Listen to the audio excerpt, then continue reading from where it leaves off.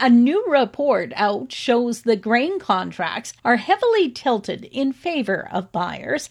That was the findings in a report written by Mercantile Consulting Venture for SAS Crops and the Agricultural Producers Association of Saskatchewan.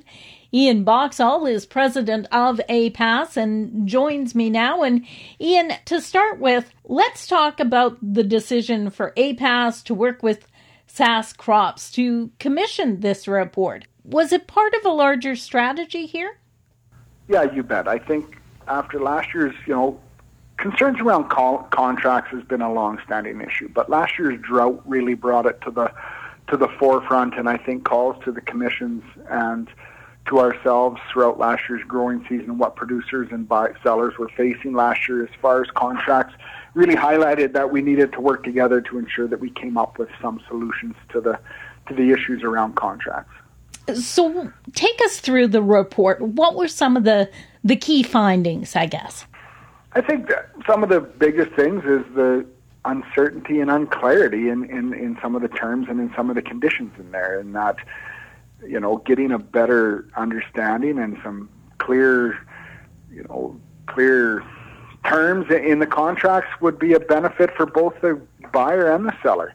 The buyer could present a producer with a contract that is, laid out there in black and white. There's no gray area. There's no going back after with concerns or issues so I think standardizing some of those terms and conditions and getting clarity around them so that it's the same no matter where you sell your grain would be a benefit to everybody. What are you hearing from prairie grain farmers on the issue, over the last few months, etc.? Well, I think we've heard lots of concerns. We've heard concerns of producers paying anywhere from hundreds of thousands to millions of dollars of grain contracts buyouts, and then go down the road to the next grain buyer, and there isn't any. So I think the frustration of some of it is around the uncertainty and the differential from buyer to buyer. We're not asking to move the risk from the producer who sold the grain to the grain buyer, but clarifying some of those terms and conditions and getting some improvement in contract terms, and it would be better for farmers. What do you see as some viable solutions to the issue here? Well, I think let's just start. Let's all get in a room with an open mind and sit down and go over the concerns and conditions from both sides, from the buyer, from the producers and the sellers, and let's come up with a solution that works for everybody.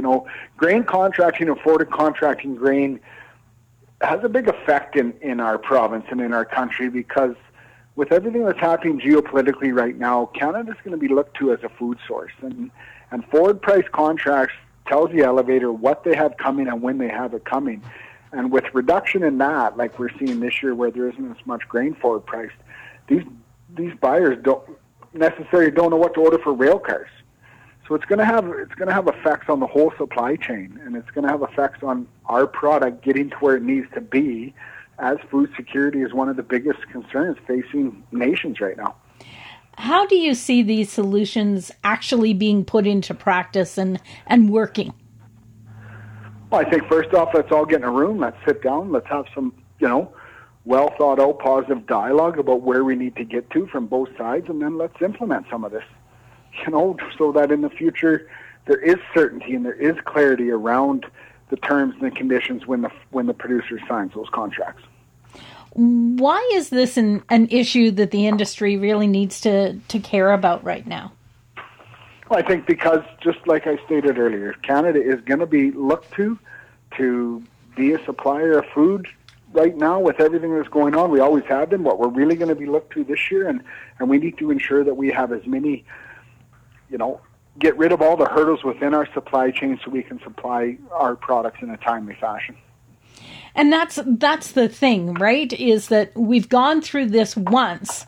Let's learn from it and find a better solution for everyone, right? You bet. Let's get it to where it works for both the buyers and the sellers, and so that our products get to port in a timely fashion, get to where they need to be. You can find more information on the report on your crop organization website or APAS. For Golden West, I'm Glendalee Allen Vossler.